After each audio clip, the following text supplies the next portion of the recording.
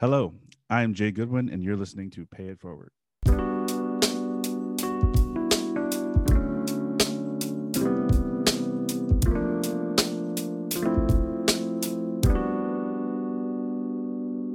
Today on Pay It Forward, we have Michael Rankin. Where do I start on this introduction? I'll give you the short first. So, Michael is host and creator of You Are Dope Show on LinkedIn, and he's also a senior art director. The longer version is that he is a multimedia artist, musician, and creative designer. He's worked in the advertising industry since 2008, creating content for some of the biggest brands in the world, including Coca-Cola, Starbucks, Porsche, Verizon, iHeartMedia, McDonald's, and many more. In March of 2020, he created a digital show on the platform LinkedIn titled You Are Dope. It's an interview formatted show that celebrates positivity and shines a spotlight on power players in the marketing industry and beyond. The show has been featured in Ad Age. The inspiration behind the Be Dope Vote platform garnered over tens of thousands of views from all over the world and earned hundreds of thousands of hours of viewed time. Michael, thank you so much for taking the time to talk to me today. Man, I'm so hyped to be here, man. Man, thank you for inviting me, dude. Seriously, genuinely, thank you for having me on, man. Seriously, this is great. I'm hyped to just chill and kick it with you, bro. I 100%. It is very mutual. I've been looking forward to this. So to start, I just want to set the scene. Where'd you grow up, and what did you think you were going to be? Where did I grow up? What I think I was going to be? I grew up in several small towns in Western Pennsylvania, most notably Ambridge, Pennsylvania. And the whole time I was growing up, I just knew I was going to be a humongous rap icon, a hip hop star. So I did a lot of music. I made music my entire childhood. I did everything, music. And yeah, that was the big dream, man, growing up. Like a lot of kids. Yeah. Wanted to be the rapper from West Pennsylvania. Oh yeah, man, small town. I had to put that thing together, and it took some work. You know, I got a couple of little opportunities here and there on that grind, but I learned a lot about advertising. Interestingly, through that journey, I learned actually the whole time I was already doing what our industry is, which is marketing and advertising. So it's kind of worked out in my favor doing that. Yeah, absolutely. How would you describe your rap style? My rap style? Oh, yeah. God. Give me the idea. My rap style is very eclectic, very fucking. I was before it became like kind of popping to have all these different voices and stuff like that. I was very voicey. You know, I have a very high range voice anyway. So I like to play with my voice. I like to do a little sing-songy stuff mixed in with my raps. But yeah, man, I'm an MC's MC, man. So I always try to make sure bars are involved, and I like songs, man. So I'll try to make songs and stuff. So I guess my style is it was just different. Yeah, I'd go towards Kendrick if there was anything close to what I was doing. B.O.B. a little bit. You'd probably have a good idea what I do. Got you. Okay, so you actually just mentioned, like, you know, learning or teaching yourself, I guess you should say, about advertising and marketing through what you were doing with rap. So we're going to talk about the journey later, but I want to ask right now, you are a senior art director and you're at Moxie. Absolutely. What's something that you love about your job? Something that I love about Moxie or my job period in the field. It's more about the field than it is Moxie, but just I really love being able to help bring I guess, how do you say this? I guess I just love giving a soul to things, visibly giving a soul to things, which is like, I mean, you're talking connection to God at that level, which is really awesome. And it's, though it's through advertising and capitalism and stuff like that, the truth is creation is just a beautiful thing, you know, and in a small way, you're just doing it at will, which is, you know, spiritual, to say the least, to participate in something like that, whether it's music or even in the ad world, just creating something from the brain and giving a soul to something, a business, a company, or whatever, is really dope, man. And it drives me, it gets me hype.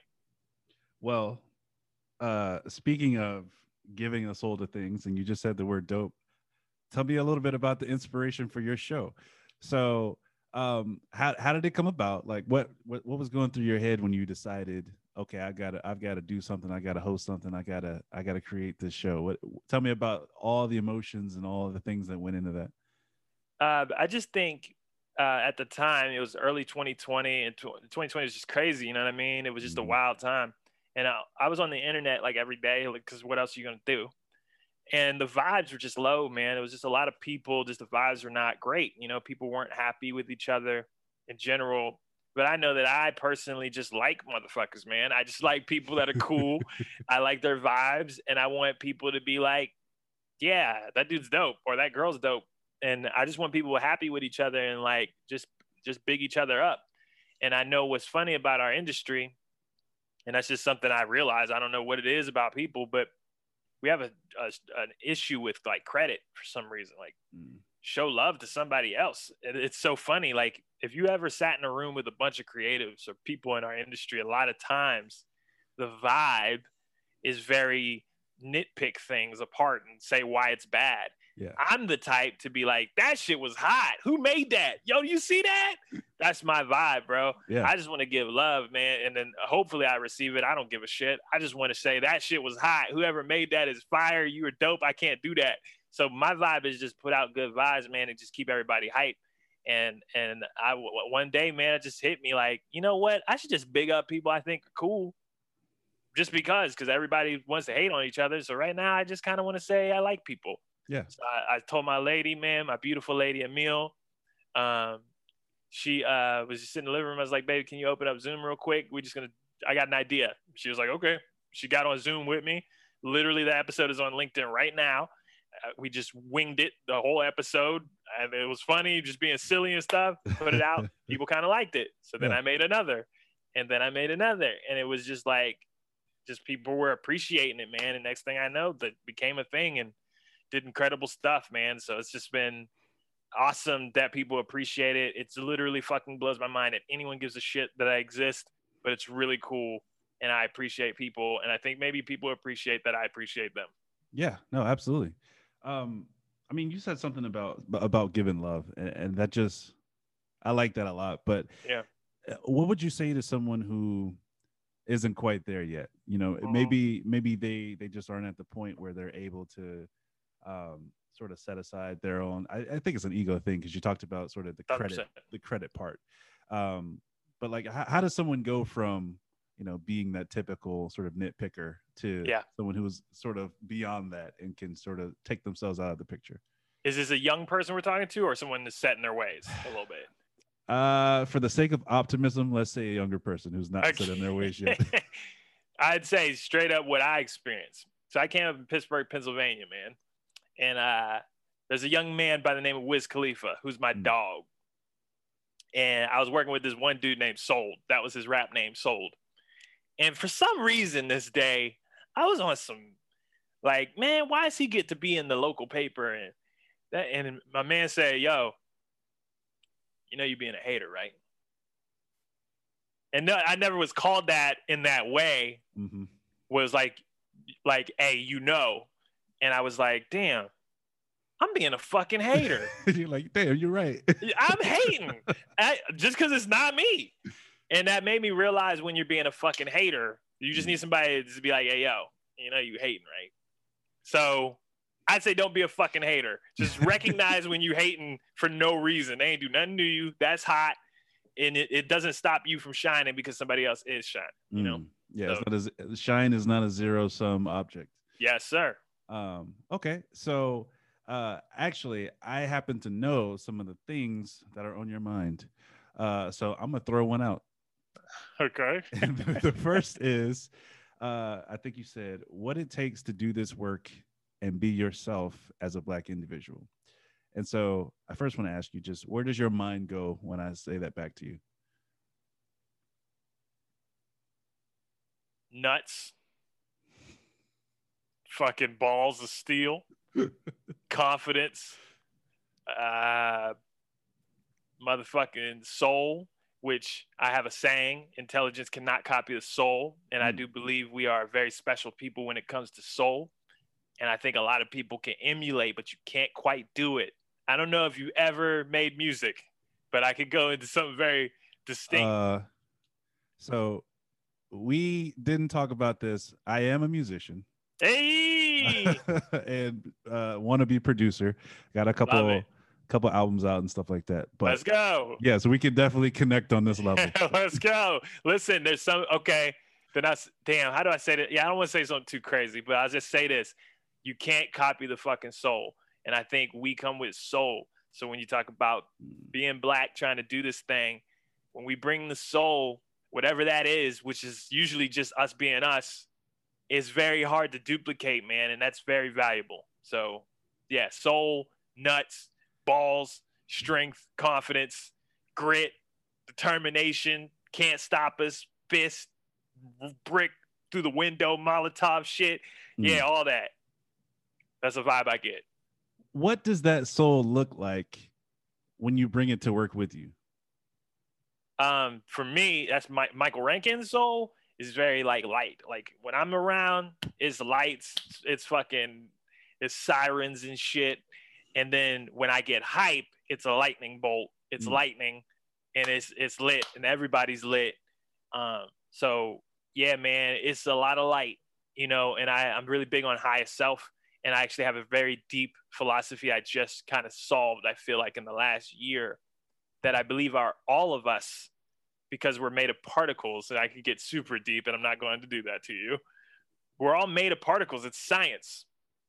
Well, if you think of particles, what is probably one of the most powerful forces in existence? It's light, man. So if you think about properties of light and what light does, that is our highest self. If you even remotely attempt to emulate what light does, you'll see the universe work in your favor. You're emulating you are being your highest self.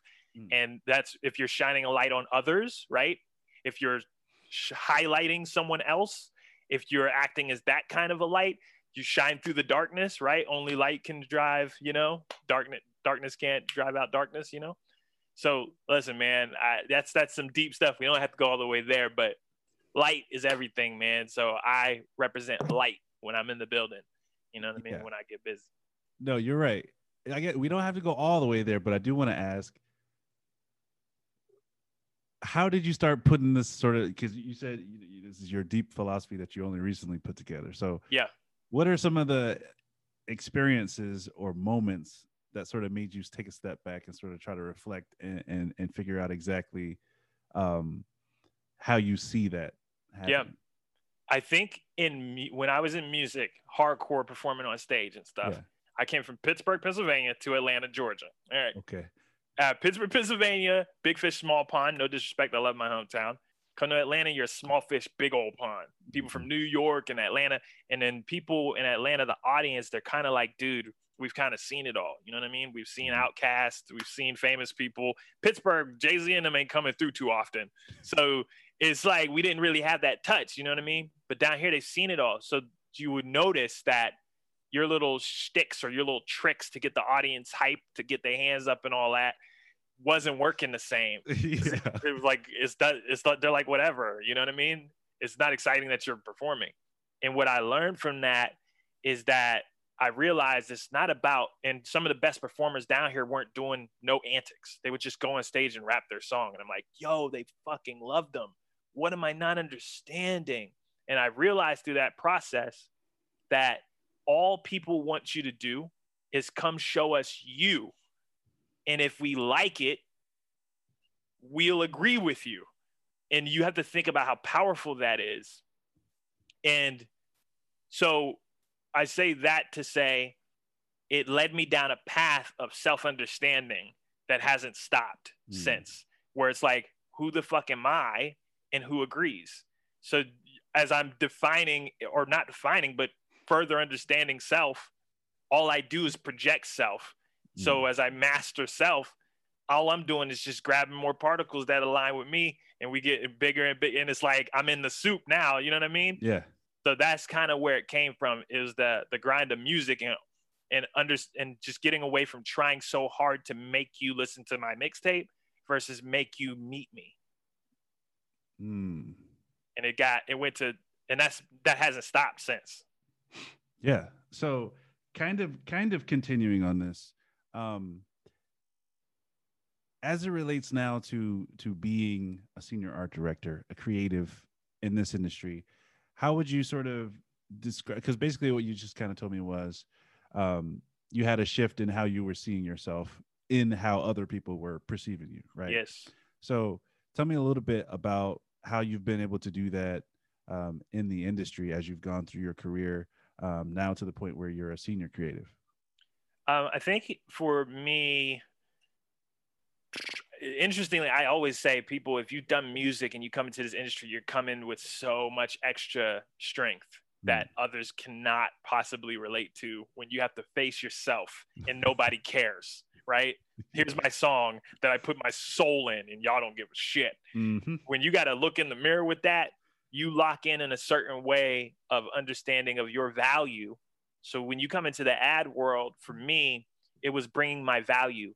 And because I knew myself to such a level, I I wasn't seeking so much external validation as much as it was I'm trying to explain my value to you that you don't know. So instead of me coming like, please give me opportunity and stuff, it was more like I am demanding opportunity because I know my value. Mm. So there was this kind of, I was a lot of, I've had to deal with a lot of friction because I wasn't compromising myself because I knew what myself was. I knew exactly how I talk. I know exactly how I walk. I know exactly what I like. I'm going to grow. I have 6 mentors. So I'm all about learning and soaking, but I also know what I'm bringing to the table. So in terms of what was for me, I came into this world bringing my full self into it and attacking with my full self to help clients and help work. So my work wasn't just output that you could just go hire someone else for. Any of my work, you're inputting a whole soul into something. Mm. You're inputting a whole energy into something. And that's what's really helped my career, at least, is putting my whole self into it so that everything that I make comes with a soul. You know what I mean? And that's Yeah. really the most valuable thing. That's what they pay you for, which is very hard to explain to people. If you just come with the table stakes of you can write words or you can just open Photoshop, I can hire you cheaper immediately. I can find another kid out of college and give him 30,000. He'll shit himself because he just wants to buy video games, right? And I'm a big gamer, Yeah. and I know that feeling. Like, damn, I'm rich, and you don't even know you ain't got no money. No. So I can, if you just come with table stakes, I could get a kid out of college, blow his mind, put him in the industry. He's gonna love it. Mm. And you're just doing. But if you bring yourself, I can't find you again. Like you're you, the way you talk, act, think. You're like 30 plus years of stuff that I can't just go get, and you're giving it to me. Now I want to pay you, and I want to keep you, and I want to try to make you happy more so, and I want to partner with you. And that's really hard to explain to peeps, but that's what I got in terms of the career of senior art director, giving myself to my work. Yeah. No, I mean that sounds so simple. Yes. Yes. So basically, there's two things out of there. So you mentioned sort of having the friction of not compromising who you are, and I want to come back to that in a second. Yep. But it sounds like what you're talking about is almost just like, because I don't know. Let me try to figure out how I can explain it. It feels like when younger people, and I'll just say younger people that are maybe coming out of college, just because you get an example of the gamer who Yes. straight out of college. So it feels like they come into job negotiations with zero leverage, and they do exactly what you just said, which is I can write copy or I can do some graphic design. Yes. And it's just like, okay, but everybody can do that. How many people were in your program?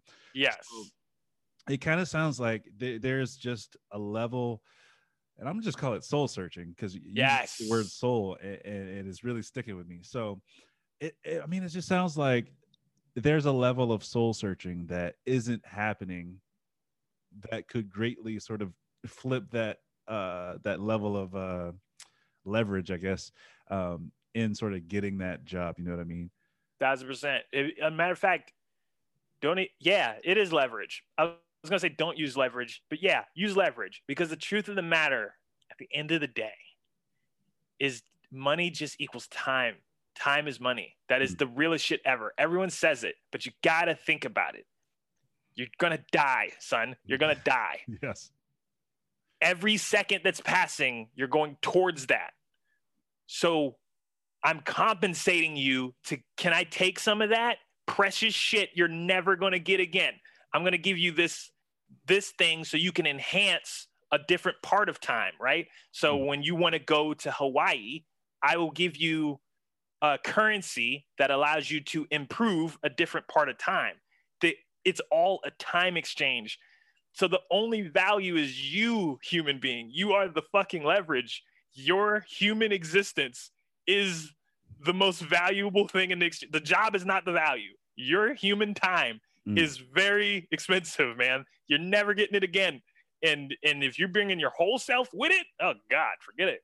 You know, it's not the job. And I know that's so psycho babble-ish, but I'm telling you, that's next level. If you just look at yourself and understand you're so fucking priceless, that's the game, dog. That is the game.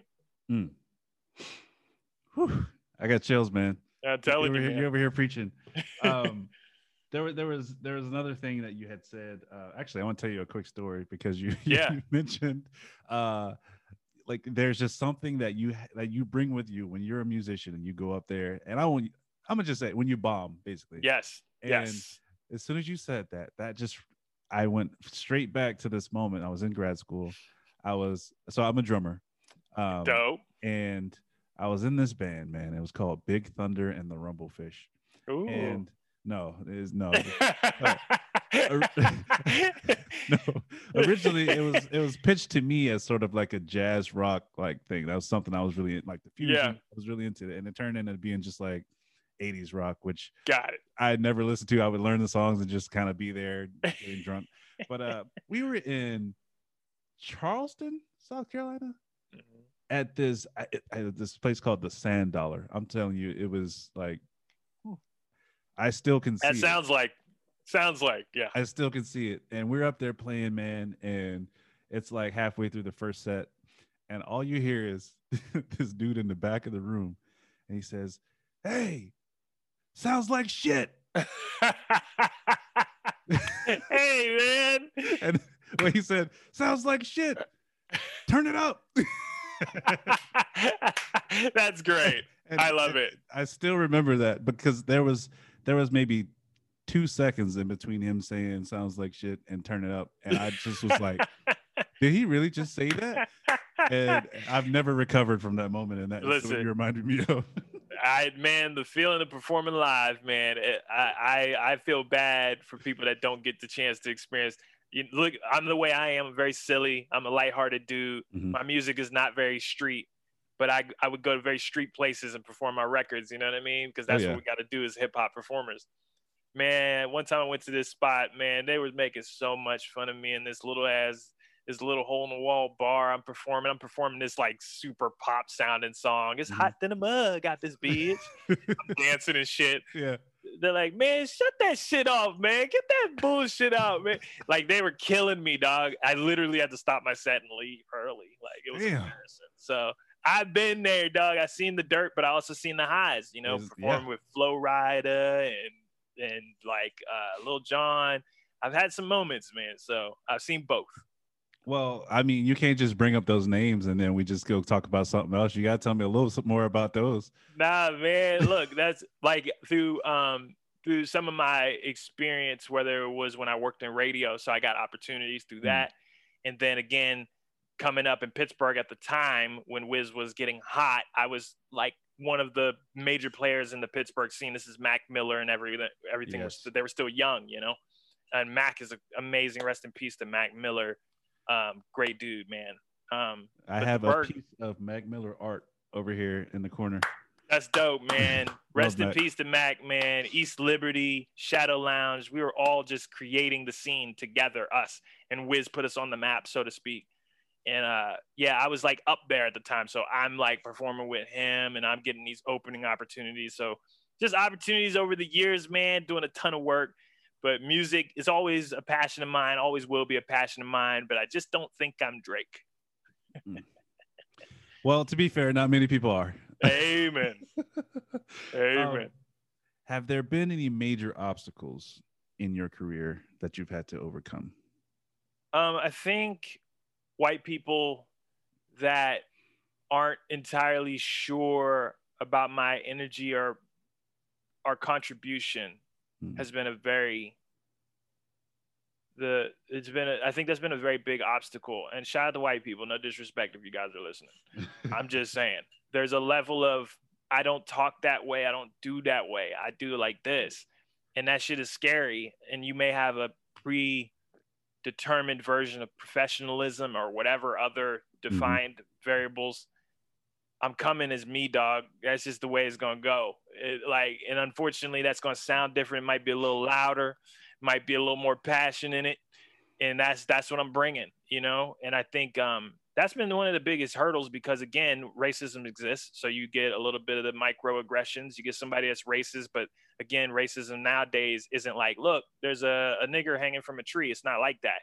Now it's like little low key racism. They don't say nothing, but they low key don't involve you on things or might keep you out in ways.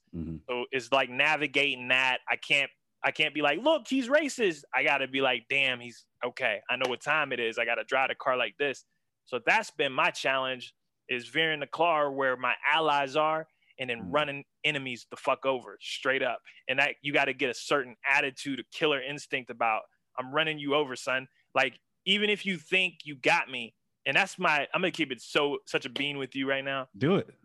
The greatest trick that I have is I let everyone think one thing, and all I'm doing is taking stock.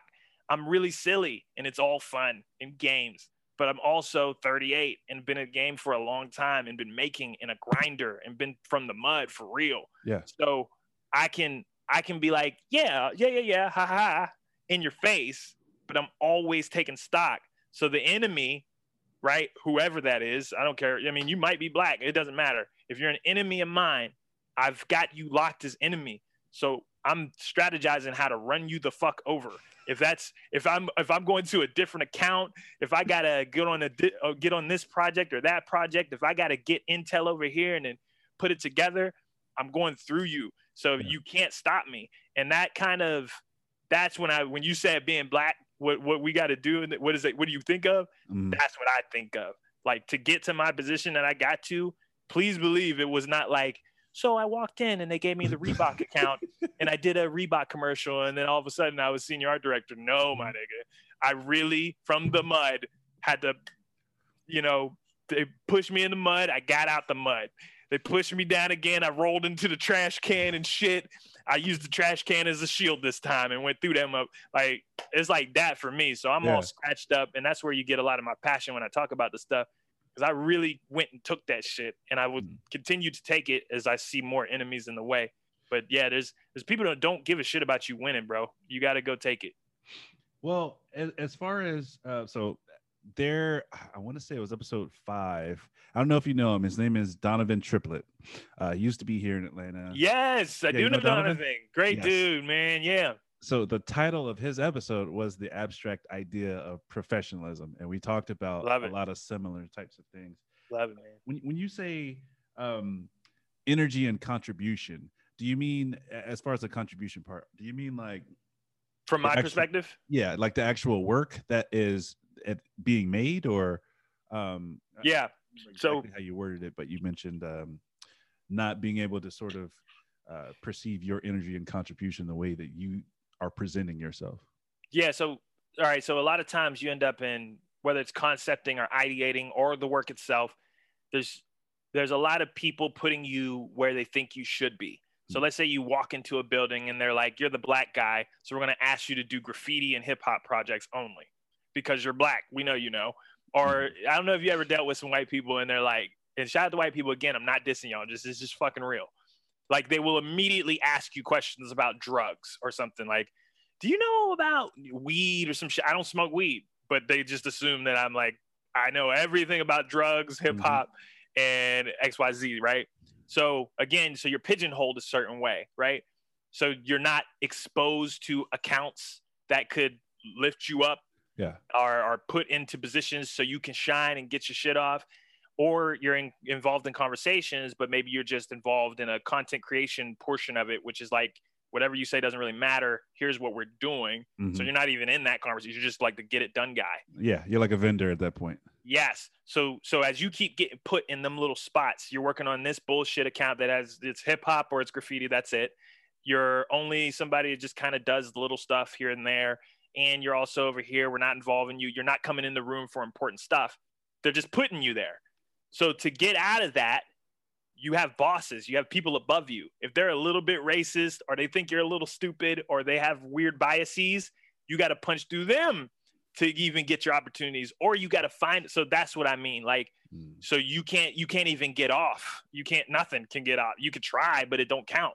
And so you have to like rip it from opportunities. I worked on, small example, I worked on a literal free account, with like Chattahoochee River Keepers. It's like a river project, just to show my boss I gets busy. So I took on a project that made our company no money, and I worked over the weekend all night, 24 hours a day, drew like 300 logos just to show I gets busy. Yeah. That's what I'm talking about. You got to go get that shit out the mud just to get your respect. And that is to get around those people I said that are in the way, right?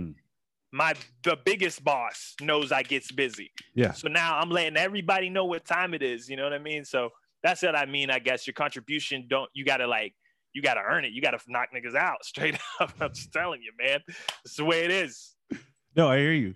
And part of what we were talking about earlier too was, I guess another part of the conversation was just like finding other yous. So, yes. More Black kids, maybe they're from a small town that they don't know that this world exists, this career is possible. So talk to me a little bit about your journey. I know you said from West Pennsylvania. Yeah, Western PA, man. Down small here town. to Atlanta. Yep.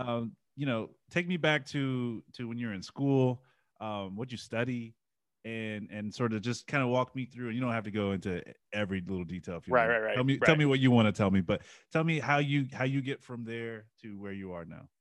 Well, in terms of just like our field and stuff, I wanted to make video games real bad. I'm a big gamer, man. I love gaming. This is an Astro headset. I don't know if video's in this, but this is an Astro headset.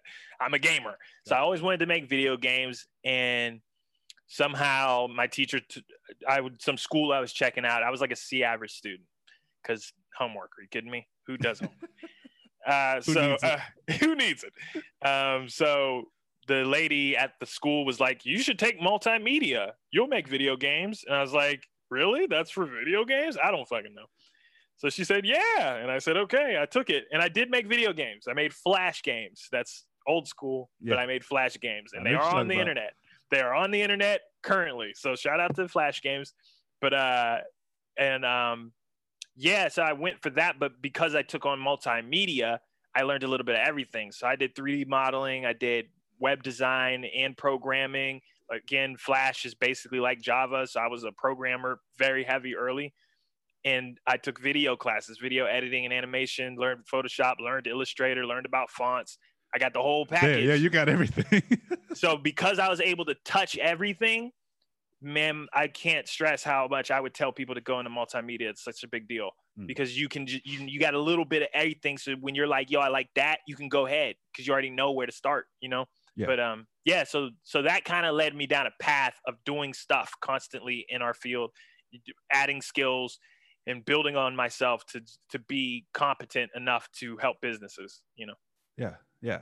So from there, and I just literally stalked your LinkedIn. So from operations engineer at Disney. Amazing experience, by the way. Hilarious. So also, I'm going to just like list off some of these so people listening can kind of get a feel for all the stuff you've done. Sure, man. And then I kind of want you to tell me, like, if you can think back to then, give me like one thing that you brought or you took from that job to the next one. Okay, cool. So we got operations engineer at Disney ABC Television Group.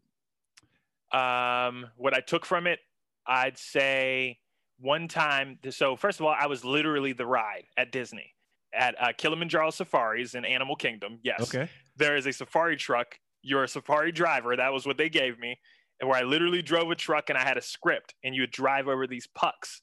And then a script would talk to you and say, Simba 1, there's a giraffe or something. There's like the storyline, and you had to act like on the road while you're looking at real animals. So I had to be like, look to your left, everyone. There are giraffes. Reticulated giraffe has a high neck so it can reach the acacia leaves on the top of those trees with the thorns. So, you had to sell it. Yeah.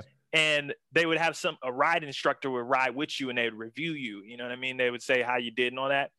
So I was known for having one of the best trucks because I'm naturally wiry, flat, I'm silly with the audience and stuff. So they rode with me, and he rides me, and he's like, Michael, you do such a good job. You're so entertaining. People really like you so much in your truck. But I just, you just have to understand that, because there's real animals out there. There was real lions and real beautiful things you can't just see down the street. Yeah. And he's like, sometimes you have to understand it's not about you, it's about the animals.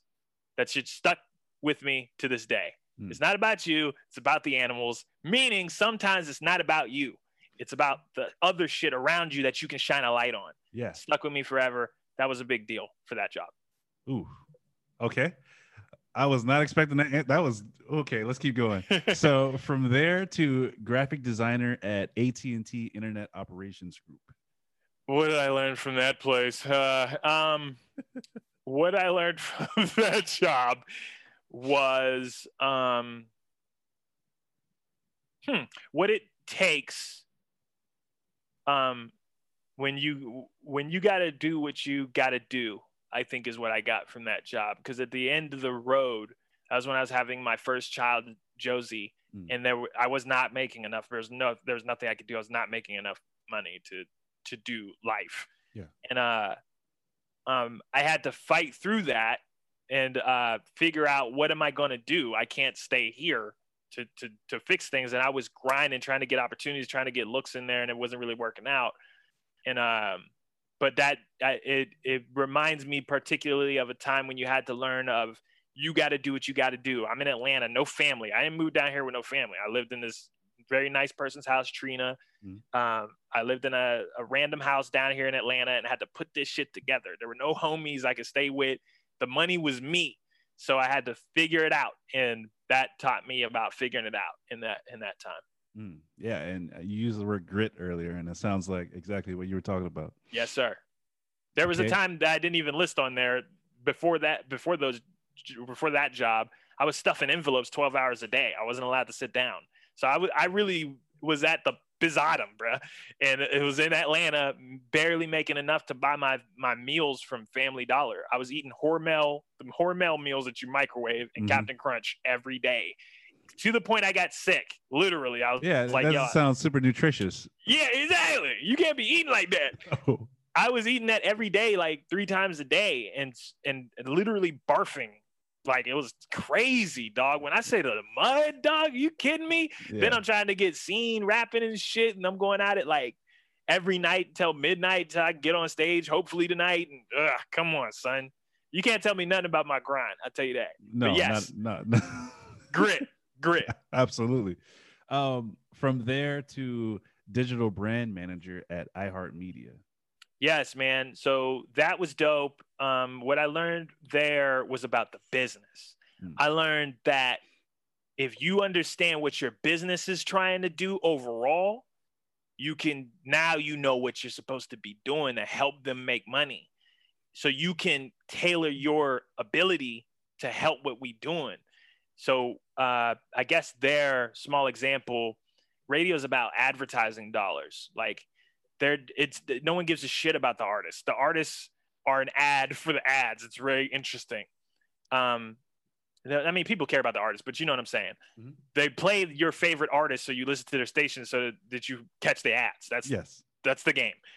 And understanding that everything was how radio can position itself in front of advertisers with impressions, say, for the website.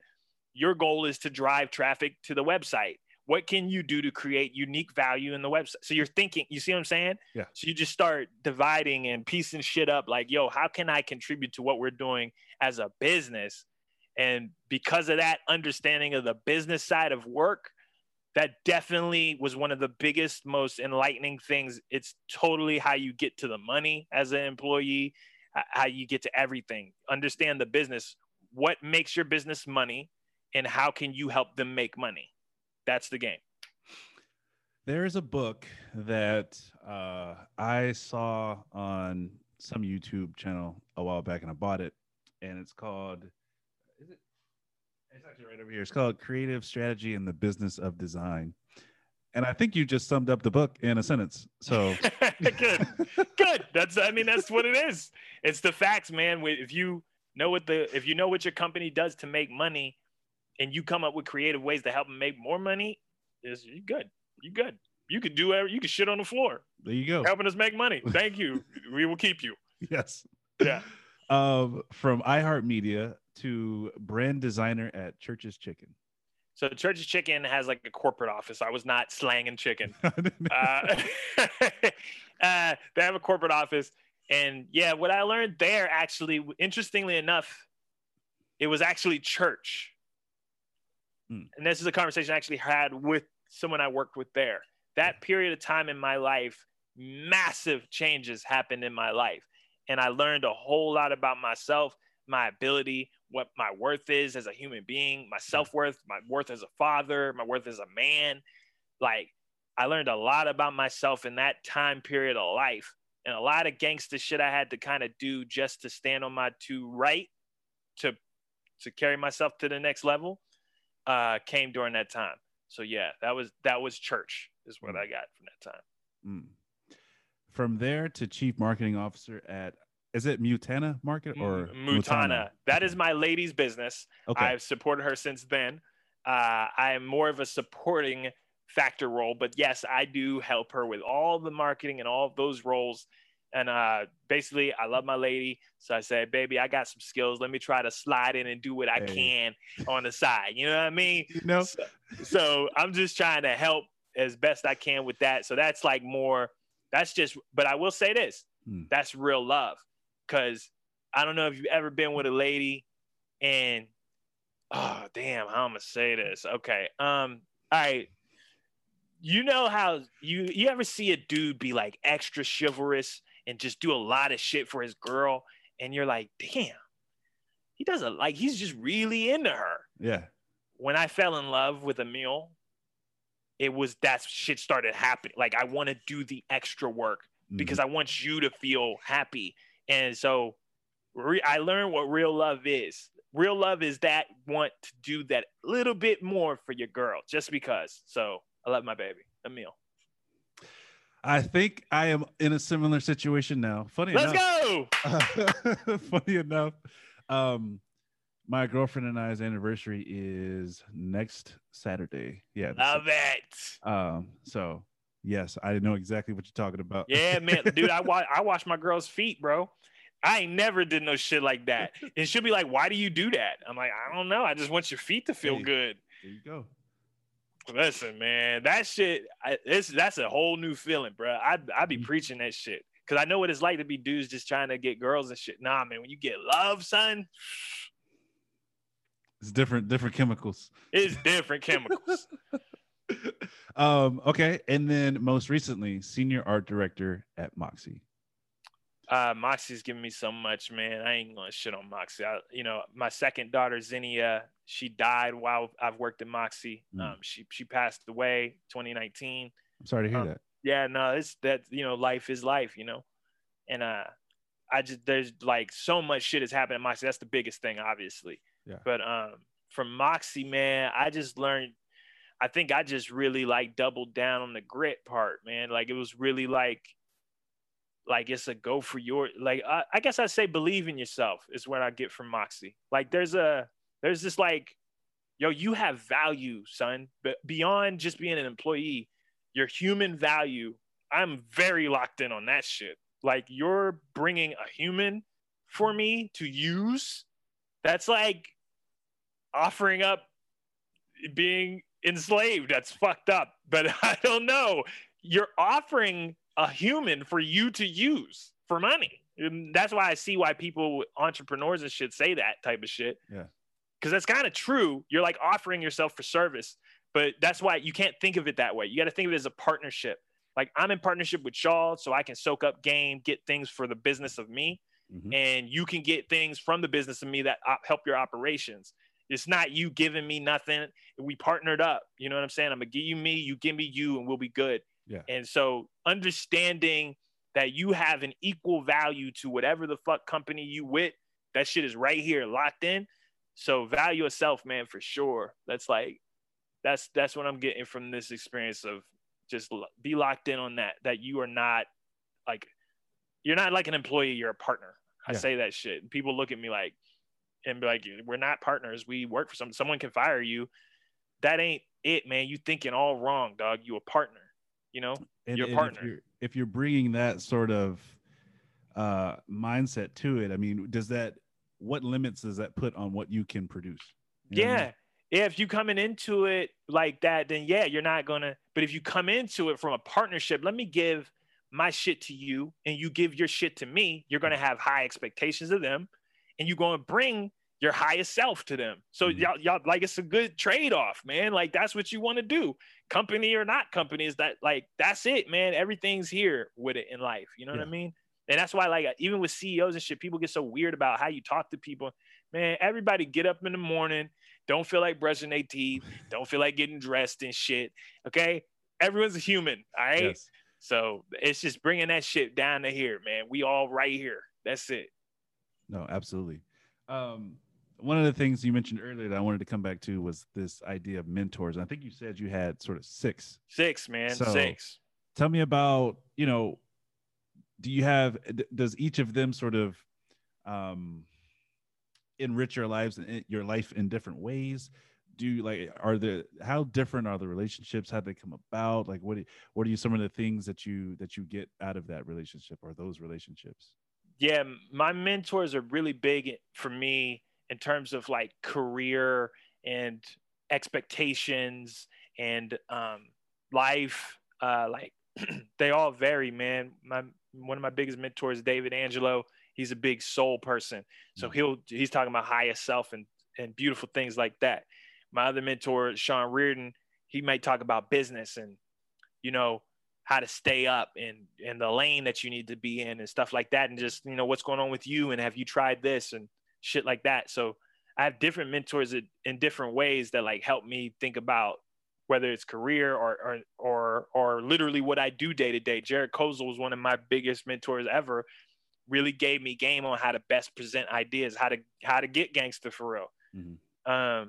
So like, yeah, and I learned something from everybody. My mentors are really important in terms of like just staying locked in. Then I have like a financial mentor. So it helped me be on point with the money game, like how investing is hard is one of the illest shits I ever heard. That sounds so stupid, but it's so ill. Investing is hard. That's why people don't do it. That's why people make a whole bunch of money and people are like, how'd you do it? Because the moment that it feels hard, you do it. That's the hard part. Like, I don't have the money. No, that's when you do it. That's investing. It's hard. Yeah. So, having a mentor give me that game in a simple way. And I'm like, oh, like that shit, man. I got my little team. This is how I look at it to help me get better. So I'm not saying like I know everything. I'm soaking up game from people I believe I need to soak up game from, but also I'm giving me with confidence that I know a little shit too. And I bring that confidence with me. You know what I mean? But yeah, my mentors are a part of life, part of business, and part of, everything, man, for real. Yeah, no, I hear you. I'm actually not going to ask you a lot of questions about the work. And the reason is because I only have one.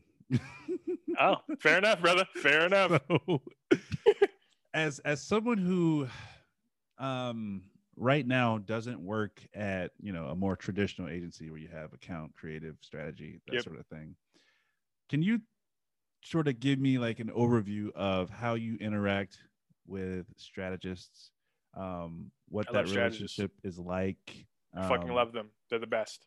And what they can do to most inspire you. A strategist's best way of inspiring me is just be awake, man. Be ready. Because I'm the type to hit you out of nowhere. Like, yo, you got XYZ. Just be ready, man. Be like, yeah, what's up? What you thinking about? And then let's go. You know, that's for me. That's how you can inspire me. Just be ready, man. Be ready to help me not look like a fucking asshole when I want to get creative. Because when you go creative rogue, it's like fighting a fucking monster, man. Like everyone's like, where'd this come from? This doesn't make sense. It doesn't match the. But if you just say a strategist said it, they're like, okay, even if you was right, just saying that. So they got your back. Strategy can do two things. They can go in front of you and bring you with them, or they can back you up. So it's like, just always holla at a strategist. My homegirl, Alexa McGriff, the smartest motherfucker I know, that she's like me, but a girl mentally with the game. She knows. Whiteboard sessions, we were sitting there for 5 hours, just me and her jamming. Like just jamming, son. And it might not even be for nothing. We just jamming because that's what we do. Yeah. I love that kind of strategy relationship. Somebody I can just jam with, get creative with, think creatively with, and understand how to stay grounded creatively, strategically. Yeah. That shit is stupid important, especially when you got to sell into people, you know? Can you describe a time when a strategist, maybe you're working together on something and they maybe said something, showed you something, mentioned something in passing that just like a light went off and you're off to the races? Oh, that made me shit myself? Oh man. That a strategist said? I want to kind of play on this creative and strategy partnership just because I'm a strategist I haven't been able to do creative strategy. You know what I mean? I haven't been able to, like, right now everything's more digital that I do. So I feel like I haven't worked that muscle a lot. Got you. So this is a selfish question. No, I love it. So Alexa's my dog, man. Like my road dog in terms of strategist. She'll just send me a deck. Like, yo, I think you might like this shit. And it might just be, but I'm crazy. I'm different. So I got to respect that that's different. I'm like, yo, send me some research or something you're thinking about. That would get me hyped. I'd be like, let me read that. Okay. I guess I don't know if I can cite a specific example, but I can say this. If you see a strategic hole and it's empty, like vacant, like this is not being addressed by any creative work we are doing and any creative work that I can see that the company is doing, but they could use it. That for me is like heaven's bread, because you're telling me that I have free reign to attack something creatively with no oversight because this has not been done. It's on. Yeah. Especially if you think it has strategic sense that we can go to account and go fight for it. But there's no one in the way because they've never done this. That's the brand wins, the company you work for wins, the creative wins, the strategist who found it wins. Everybody wins, so we can all go to fucking war like some 300 shit, fields and all. And so holes. That's what I'd say. Bring me a hole that nobody's talking about. I'm gonna fucking shit myself. Is that what people throw this phrase around? But is what you're talking about? Would you describe it as white space? Yes. Okay. I would say it's white space. I know a strategist may be talking about something else with the white space, but yeah, the white space. Now there's different types of white space though. There's like the white space for what the client's asking for, but then there's like a white space that no one's asking for, but it makes sense for us to attack it, you know? So like there's just any white space type of thing. Like we're going into the summertime and we need a summer campaign and dogs eat ice cream during the summer. That's like a version of white space. But if you told me the company doesn't really want to sell, the company shouldn't even sell ice cream to dogs because dogs will die doing that, maybe the company should be like this. I get excited for that too. So there's just different types. It could be within the flow of the work we do, or it could be something we ain't even doing. That's the one that gets me hyped. Yeah. Okay. No, I get where you're coming from. I think that's a good example. So there are a couple other things that don't particularly have anything to do with what we've been talking about so far. All good. But, so I'm gonna throw these three out, and we'll talk about whichever one you want to talk about. Dope. Outer space. Love outer space. Crypto. Love crypto. And sports. I'm a big sports guy. So, floor is yours. What are we talking about? Oh shit, it's on me. Have you invested in Bitcoin, young man? I have not. Oh God. Okay. All right. I'm not going to go into a long spiel, and this is not financial advice. Don't listen to me. All right. Listen. Okay. This is how Bitcoin works. It is literally programmed to go up and go down and go up and go down. It's literally programmed to do this. Okay. Okay. It has been doing it for 10 years. 10. Okay. It did it again in 2017, and everyone was like, oh shit, what's a Bitcoin? We just started paying attention. Mm-hmm. Just in case. That's when I discovered. I said, just in case this shit is real, let me kind of just pay attention for 4 years. I paid a lot of attention for 4 years. It did it again. I said, oh shit, everything's true. And no one's here. I told everyone no one's here. So here we are, my friend. At the beginning of 2017, mm-hmm. It is $50,000 now. I was paying attention when it was $3,000. Yes. You're supposed to buy when it's $3,000 when nobody investing is hard. Uh-huh. When, oh God, that's going to zero. That's when you buy, right? So that's one thing from Bitcoin. But I would say this. This is not financial advice. It is not going to stop at $50,000. That's all I'll say. But it will stop at some point. So, do with that what you will, my friend. Yes. If a brief came across your desk and it said, you know what? We want to get 25-year-olds investing in Bitcoin. What would be your gut reaction? My gut reaction would be, yeah, this is great. It's going to be awesome because it's investing. It's teaching a new era in investing.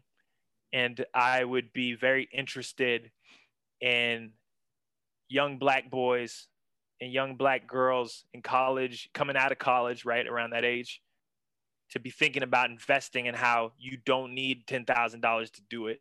You could take 100 and learn a little something about investing.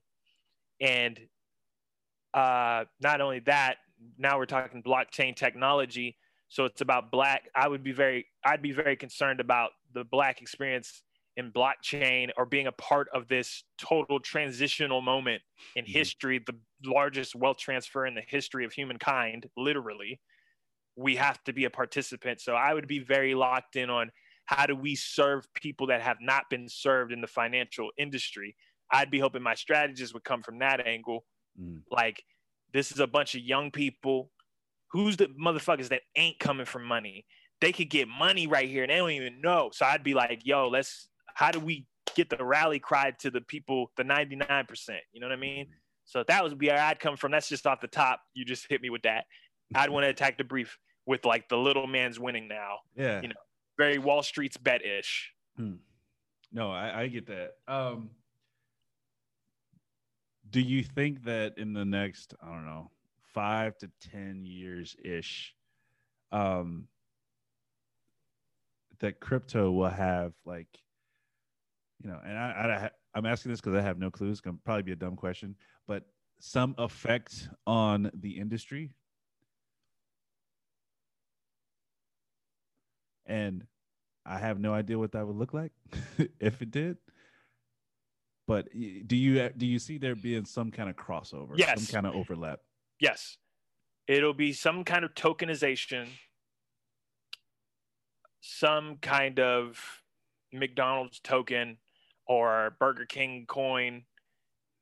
They'll have their own currency at their own participating. Use your McDonald's tokens at participating McDonald's. Some kind of flip like that. I could go into NFTs, but that's a whole other fucking convo. That's going to change music forever. But anyway, in terms of advertising, I definitely think tokenization and non-fungible tokens and verifiable rarity could become a big thing, whether it's stunts, some big stunts, or in terms of kind of what I already see coming, which is tribalism is going to turn into steroids in the next 10 years to me in marketing. I think tribalism is already, you go to your little sector of homies on the internet, you go to your little Reddit homies, or you go over here to your home. Everyone's getting in their homie groups. Yep. And as a marketer, you have to flick the head of the snake in the rooms to activate all those people. They're not all in the hallway no more.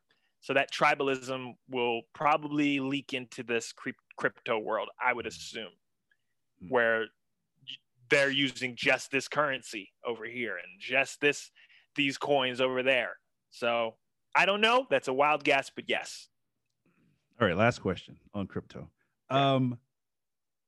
So we go to a new country, we got our passport, at some point you got to exchange your currency.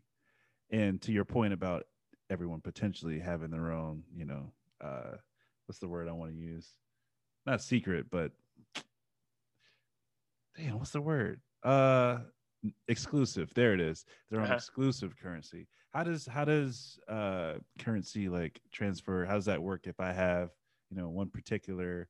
Well, it already works today. It's over with. Do you not like what you have to do with the American dollar to get, pesos? Same type of deal. You just don't have to do that no more. You can just go and use your Bitcoin because there's no central authority. That's the big deal about there's no America that is Bitcoin. It's the world has it.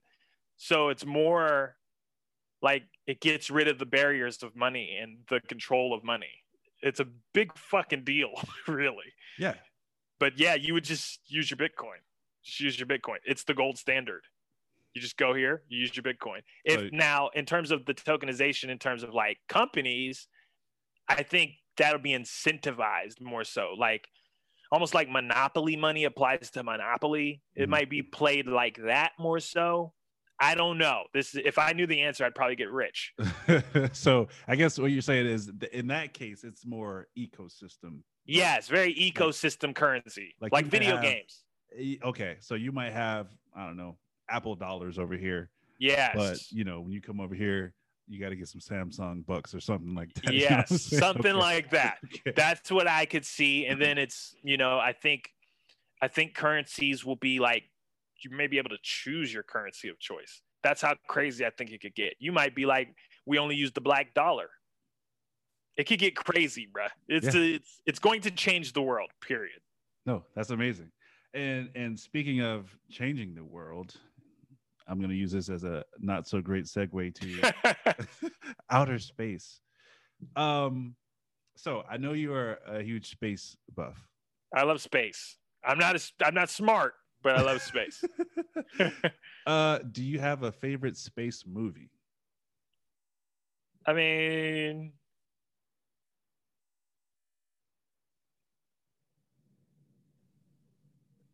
it's stupid. What? Spaceballs is my favorite space movie. Have you ever seen Spaceballs? You know what? I actually have not seen it.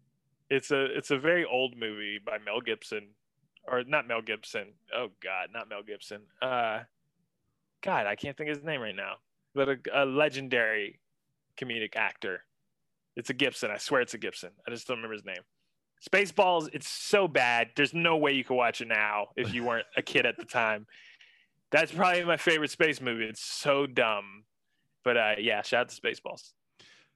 I will put it on my list for this weekend. I can't believe you're going to do this to yourself. I really don't think you're going to think it's funny. It's probably aged so poorly. I'm just warning you. No, if it's like that, it'll be a good movie to watch and roast. Okay, good. Yes, roast the shit out of it. You're going to be like, this shit was funny? Yeah. Very roastable. Have you ever seen Interstellar? I haven't, man. I haven't watched any of like the new great serious space movies, and I feel like I should, right? Oh, I should. Man, you got to watch Interstellar, man. Okay. So, I, side note, have been really, really trying. Like, I've been writing more. I've been listening to a shit ton of classical music lately. Yeah. And I've been like writing a little bit of kind of stuff that feels like that. And man, when I tell you, Interstellar has to have a top 3 soundtrack of all time. Wow. I'm telling you, Hans Zimmer's soundtrack is that good. I trust Hans Zimmer, so I'm gonna do this. Do this. I'm writing mine down. Interstellar. I'm writing mine down. Yes. Okay. What is, and I'm just like, I wrote down a handful of questions. I'm just gonna ask you. So, what is one of the most interesting facts that you know about space? Or I'll give you one. And okay, go ahead. I was gonna give you an alternative. Go for it. I'm going to butcher this fact, but so the black space that's in space, like the darkness, is made up of dark matter, and it's literally the distance. It's particles. It's particles so close that if there were any closer to each other, the entire universe would go into itself. It's the number. I forgot the size. It's like some zeros. It's literally, they like start renaming how you say numbers. Yeah. That's how many zeros of like how many there are, or like the distance they are apart or something like that. But literally, if they were any closer, it would just like the whole universe would just like into itself. Just I don't know what that means. No, that's mind bending. Yeah, like what do you mean? There's particles that are like, so is there like this huge field of like, what the fuck? Is it flat? Is it turned? Oh. Yeah, space. Love it to death. That's That's my favorite. That's my favorite fact. Is that my favorite? Is that my favorite fact? That's my favorite. Well, black holes are fucking amazing. Yes. I find black holes to be probably the most fascinating. Oh, and that space-time is on a curve. So time, I can't even do this. I don't even know how to explain. Yeah. Time is a plane, but it's curved and it deals with space. I can't even, I don't know. Whatever that is. So this is all the more reason for you're going to love Interstellar. Okay. They covered this stuff, man. You're going to love this movie. Okay. So, and I can't even explain it either, but I know what you're talking about. It's like the plane and these objects that have mass, like curve it. Yes. I don't understand, bro. I don't understand. My soul. That like the time, it's not linear anymore, and I know I'm not a scientist, but the people that understand this stuff and like actually understand it, yes. I'm like, how's your brain? Real? How do you just have a normal life after that? Like, you couldn't. You'd have to be fucking gone. You'd have to be gone, dog. There's no way. I'd just be like, I got so excited by space. I was like, yo, I think I need to take up math and do all that stuff. Nah.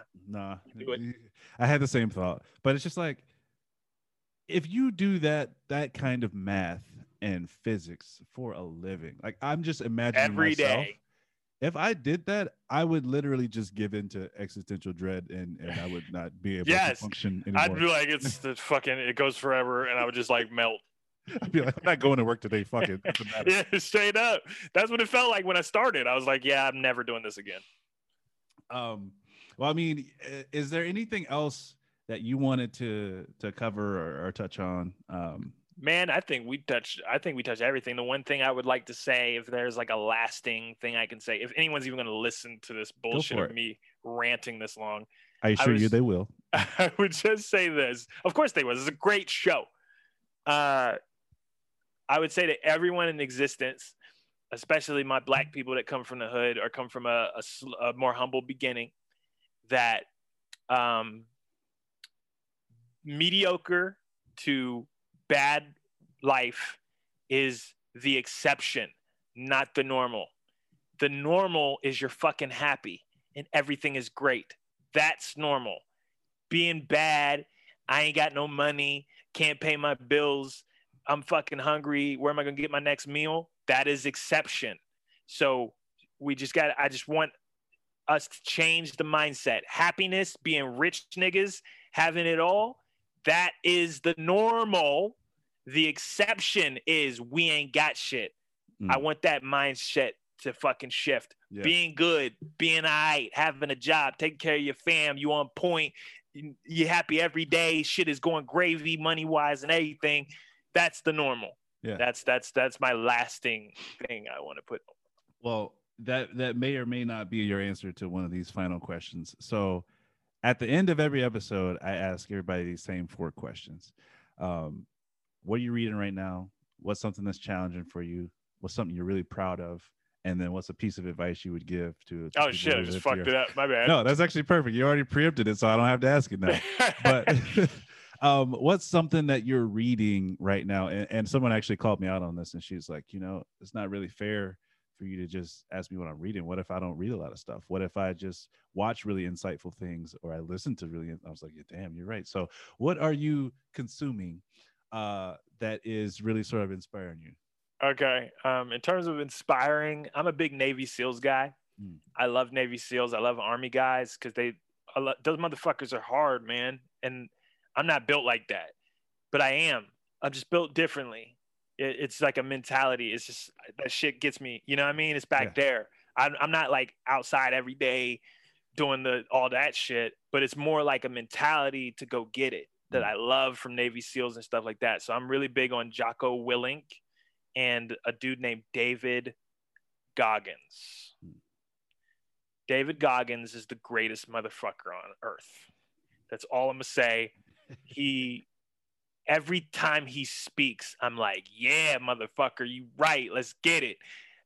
David Goggins. Please follow David Goggins. Go watch a bunch of his videos on YouTube and feel your soul lift, son. Yeah. Feel your soul lift. David Goggins, that shit gets me going. Especially with the way my life is structured, man. I need that. So yes.